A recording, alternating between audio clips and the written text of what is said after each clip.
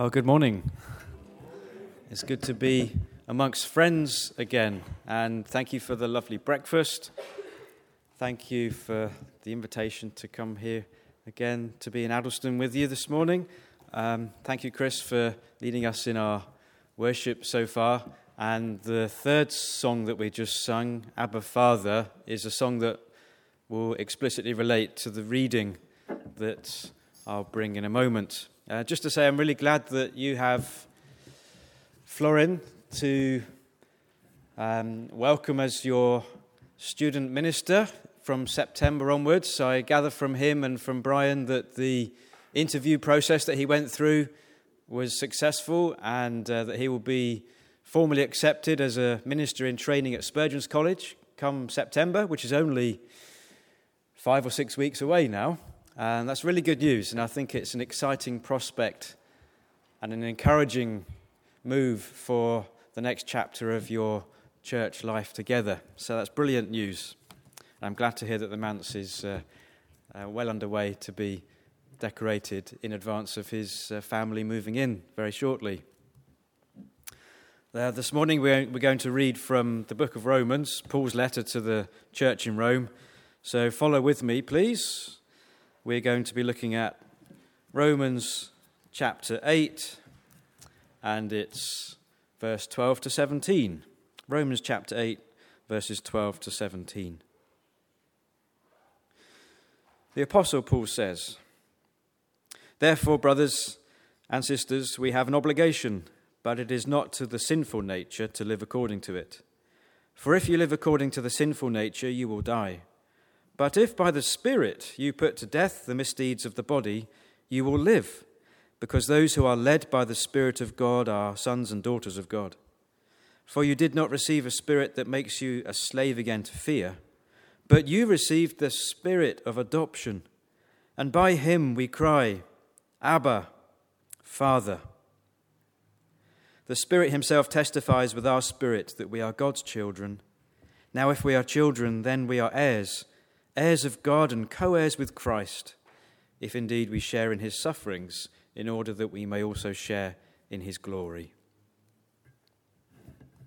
So I'm glad that you chose Abba Father as the third of our songs just now, because that's a really helpful connection with the message this morning.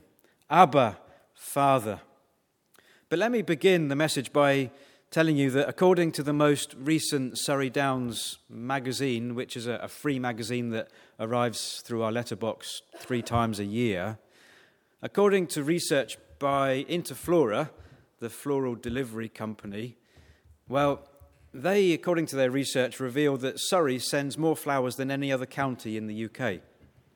Woking residents are amongst the most committed in Surrey to making an effort with birthdays and other life moments in making an effort to send flowers, while their Guildford neighbours are naturally apologetic. Apparently, Guildford residents are the residents who most in our county of Surrey send bouquets to say, I'm sorry for something they've done or they've not done. They're apologetic, wanting to make peace with a family member or a friend or a colleague. I'm sure you've heard the expression, say it with flowers. We give and we receive flowers to express love or sympathy or regret or as a peace offering to someone that we've hurt. We go to the shop or we go online, we part with our money sacrificially, and we give the gift of flowers. Well, perhaps sacrifices in biblical times, especially in the Old Testament, were the ancient equivalent of sending flowers today. Because in biblical times, they didn't say it with flowers, they said it with animals like oxen and bulls and cows, sheep, lambs, rams and goats. They said it with birds, turtle doves and pigeons, and they said it with grains, flour, parched wheat and bread, cakes and wafers. And when they were offering these kinds of products, they weren't offering them to fellow human beings. They were offering the gifts to God as a sacrificial sign of their worship to God, as a sign of their repentance for sin or gratitude to God, as an offering recognizing God's sovereign lordship. So in biblical times, birds and animals were a precious resource. So to sacrificially part with birds and animals and to give them to the priests who then offered them to God on behalf of the people in the temple was an act of worship. So in modern day times, we say it with flowers to other human beings. In biblical times, in some respects, the equivalent was saying it with birds and animals as a gesture of love to God. And the reason that Jesus came, lived and died and rose again was to bring to an end and to fulfill this ancient form of sacrificial offering. Because when Jesus died upon the cross, he said tetelestai, which was the Greek for "it is finished." In other words, my sin, your sin upon the cross has been dealt with. It has been accomplished. It has been overcome. Jesus provided the final sacrifice for our sin, and he accomplished our salvation. Over at Ashted, I'm coming to the end of a sermon series today, looking at what the gospel has achieved for us, what the gospel of Jesus, through his living and dying and rising, has accomplished for us, what we have received as a gift through the saving power of the crucifixion of Christ. This is what theologians call the atonement. This is what refers to as how we are made at one with God through Christ's sacrificial death. Through Jesus, we are no longer in debt. Through Jesus, we are no longer dirty. Through Jesus, we are no longer condemned. We are no longer defiled. I could add some other no longers to that as well. No longer defeated. I hope you experience that in your Christian life, that you are no longer defiled, dead, defeated or dirty, because Jesus has won the victory for you. Today, I suppose the title of the message is No Longer Orphaned, and it ties in nicely with what we've just read about from Romans chapter 8. By him we cry, Abba, Abba, Father, and the Spirit himself testifies with our spirit that we are God's children. Friends, the spirit of adoption means the Holy Spirit makes you a daughter and a son in God's family. No matter what your experience of human families are like, you are a daughter and a son of the living God through Jesus Christ. Abba was an Aramaic term of intimacy and reverence that a child would use for its father, not just anyone's father, but a dear personal father. But the interesting, fascinating thing is that Abba was not only used by young infants and young people, it was also used by adults to refer to their senior parents. So an adult would still use the word Abba to refer to their parent, regardless of how old they may have reached in age and in years.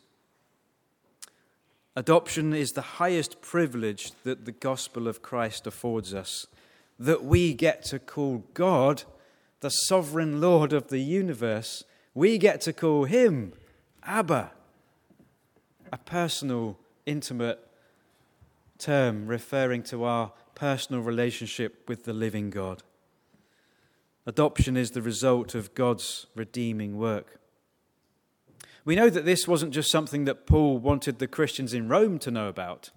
He wanted the Christians in Ephesus to know about this as well. So he said to them, in love he predestined us to be adopted as his children through Jesus Christ, in accordance with his pleasure and will. This is applicable to us today, hundreds of years on from when the New Testament was written. Adoption never just happens, does it? It's always a proactive, loving, intentional act by a parent to adopt a child and to give them the same rights and privileges as any birth child. How many of you have been watching the BBC travel documentary Race Across the World? It's been televised on the BBC, hasn't it? A few hands have gone up. And in the last episode, when they were reaching the last leg of their journey through Canada, there was a conversation in one of those big mobile camper vans that they were travelling in, and the driver was chatting with Zanib and Mobeen, and the conversation was talking about families, and there's a great line in that final episode where it says, adoption is the greatest expression of love. Adoption is the greatest expression of love. And I was watching that thinking, there's a sermon in that statement, isn't there? Adoption is the greatest expression of love. That's a great lead-in for any preacher to start talking about the gospel. Another illustration, more personal to me at the moment, is my sister and my brother-in-law who live in Coventry. They are currently in the process of becoming adoptive parents. They have been biologically unable to have a child born to them, and they have been going through various appointments and interviews over the last 12 months or more. They've been having conversations, and they've had security checks carried out on them, because all prospective adopters have to agree to health, police and social service checks, and references have to be taken up. And they've also had a home visit from the social worker to assess their capacity to become adoptive parents based on their lifestyle, their experience, their employment and their finance. And my sister would say to me, and she would say to all of us here if she was here, that it's been a roller coaster of a journey. It's been an up and a down kind of journey. It's been exciting and exhilarating, but it's also been painful and challenging and daunting. She said to me on the phone just last week that this has been a daunting journey, trying to go through the adoption process, developing a bond with an adopted child. Last Monday, at their interview, Anna, my sister, and Jonathan, my brother-in-law, were successful with the adoption panel, and they have been unanimously recommended for approval to adopt. They are relieved and they feel blessed, but they also feel a bit challenged and slightly scared as well about the process that is still to be fulfilled. Hopefully by the autumn they will become adoptive parents. And it's fascinating. The whole journey has been fascinating for me to watch, slightly from a detached point of view. Things like, are they allowed to change the child's birth name? Are they allowed to add a middle name to personalise the child that they're adopting? I learnt that adoption is the most permanent solution for children in the care system who cannot return to live with their birth families, perhaps due to neglect or being at risk, or due to the poor health of birth parents who simply cannot cope raising a young infant. As part of my sister's extended family, I've been asked to read a handbook called Related by Adoption, which is a useful guide to being related by adoption. And I learnt a word, framily, F-R-A-M-I-L-Y, framily. It's a combination of family and friends. So you merge together your family and your friends, and what do you get? You get a framily. And this is a word that is used in adoption language and in adoption conversations. But it occurred to me, and I hope it occurs to you as well, that the word framily also is a good descriptive word to use for the church. The church is made up of family and friends. The church is a fellowship of God's people. It's a family where we all come together in God's name. So the book described this word family, and it also, I think, is a helpful description of what happens in church as well. The book also used the illustration of a seesaw to describe the road to adoption, which is often bumpy. At first, the weight is with the birth family and or previous carers, while the prospective adopted parents are up in the air. I don't think I produced a slide with a seesaw on, did I? But just imagine a seesaw in your head. The child starts off where the weight is and gradually has to work his or her way down the seesaw towards the adopters, so that the weight on the seesaw gradually shifts from the biological parents to the adopting parents. And it's a gradual transition. At some point, the child may ask, why didn't my parents want to keep me? And it can sometimes seem both exciting but also overwhelming for adoptive parents the thrill of welcoming a child into the family, but also the burden of a new responsibility. That's why grandparents and other relatives and churches can provide a vital, significant role in providing extended support. One of the things that really touched me in this book was also adoption from a child's point of view. And one of the statements from the child mentioned in the book was, please could you have a photograph of me in the new home that I move into? It will make me feel welcome. That really touched me. That a child moving into a new home and a new family sees a photograph of them on the wall or on a bookcase, and it communicates the welcome that they are receiving from the adoptive parents. So the Church of Jesus Christ is a place where we are adopted into the family of the living God. Do you remember the story of Jesus and Nicodemus? I think I've got a slide for this one, haven't I? Thanks for putting that up on the screen. Jesus speaking with Nicodemus. Do you remember Nicodemus came to him at night time? Nicodemus was a prominent Jew. He was a recognized religious authority. And he asked Jesus a question, didn't he? Let me just refer you back to the story. John chapter 3. Rabbi, said Nicodemus, we know you are a teacher who has come from God, for no one could perform the miraculous signs you are doing if God were not with him. In reply, Jesus declared, I tell you the truth, no one can see the kingdom of God unless he is born again. How can a man be born when he is old? Nicodemus asked. Surely he cannot enter a second time into his mother's womb to be born? Jesus answered, I tell you the truth, no one can enter the kingdom of God unless he is born of water and the Spirit.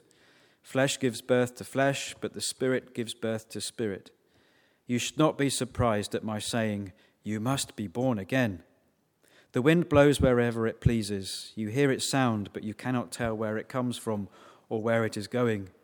So it is with those born of the Spirit. How can this be? Nicodemus asked. You are Israel's teacher, said Jesus, and you do not understand these things? I tell you the truth, we speak of what we know and we testify to what we have seen, but still you people do not accept our testimony.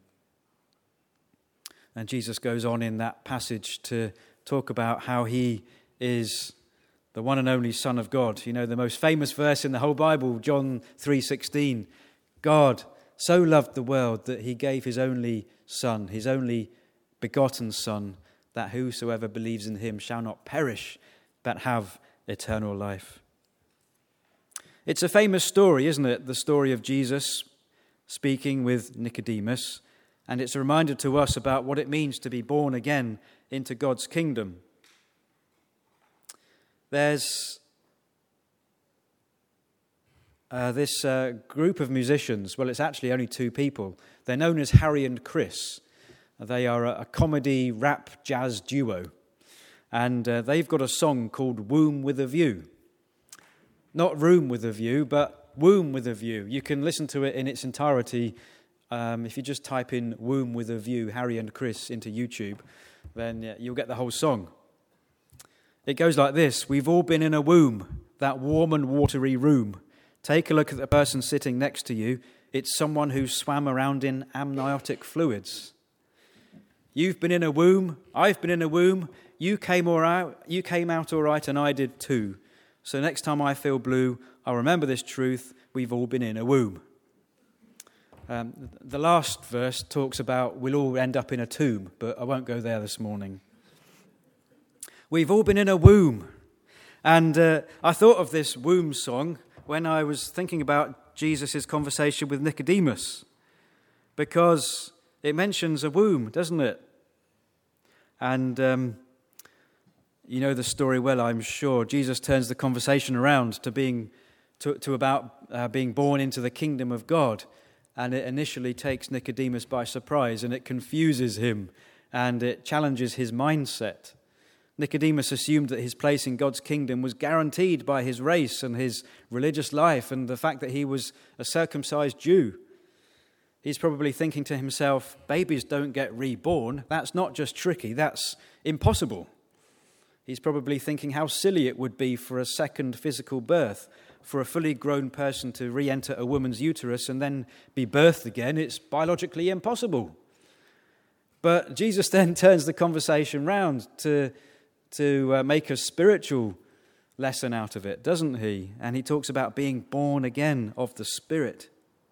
And the story doesn't actually let us know whether Nicodemus realized his spiritual need, whether he understood Jesus' metaphor of being born again or not. We don't really know. I think he probably went off in a huff and probably muttered to himself, what does that religious teacher know about spiritual life?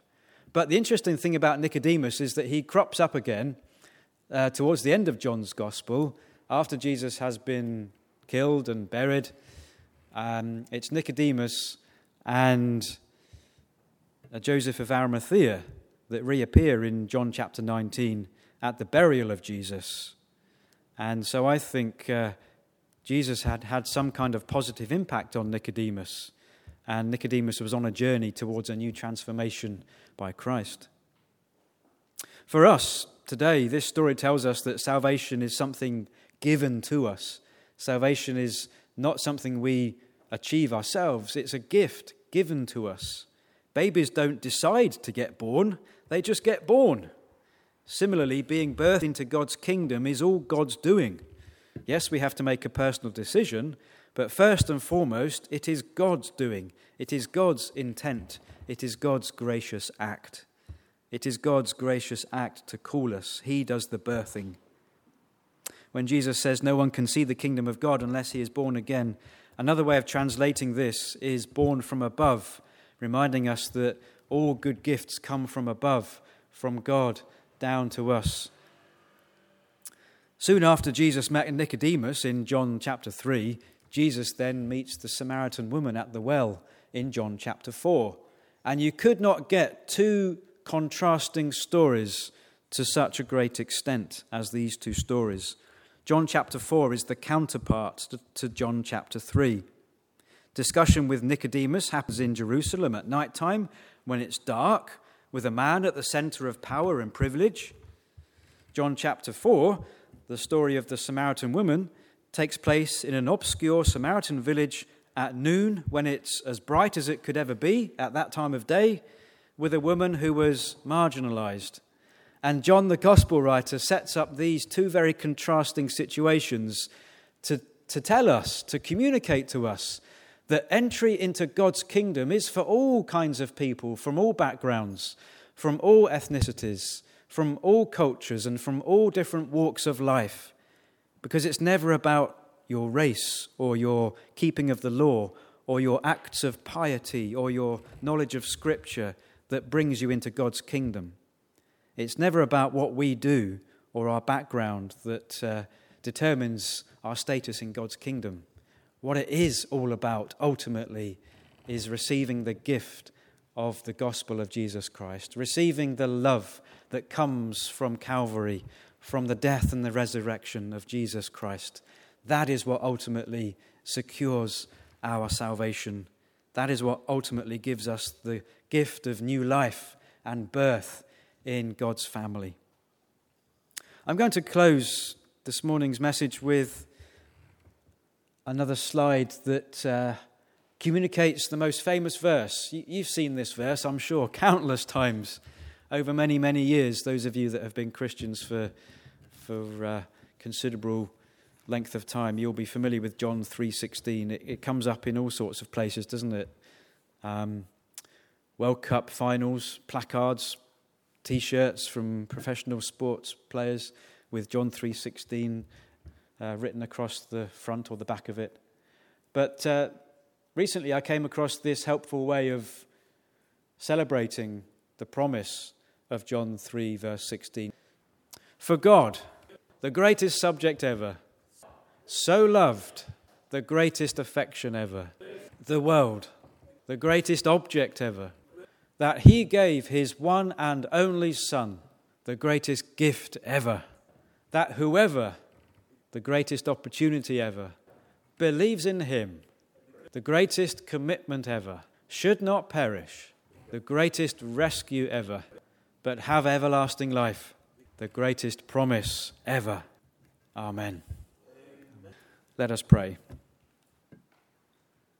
Lord Jesus Christ, you offer us salvation. You offer us forgiveness and acceptance. You offer us adoption into your Heavenly Father's family. I pray that through your Holy Spirit, you may minister your love into our hearts and minds and lives again today.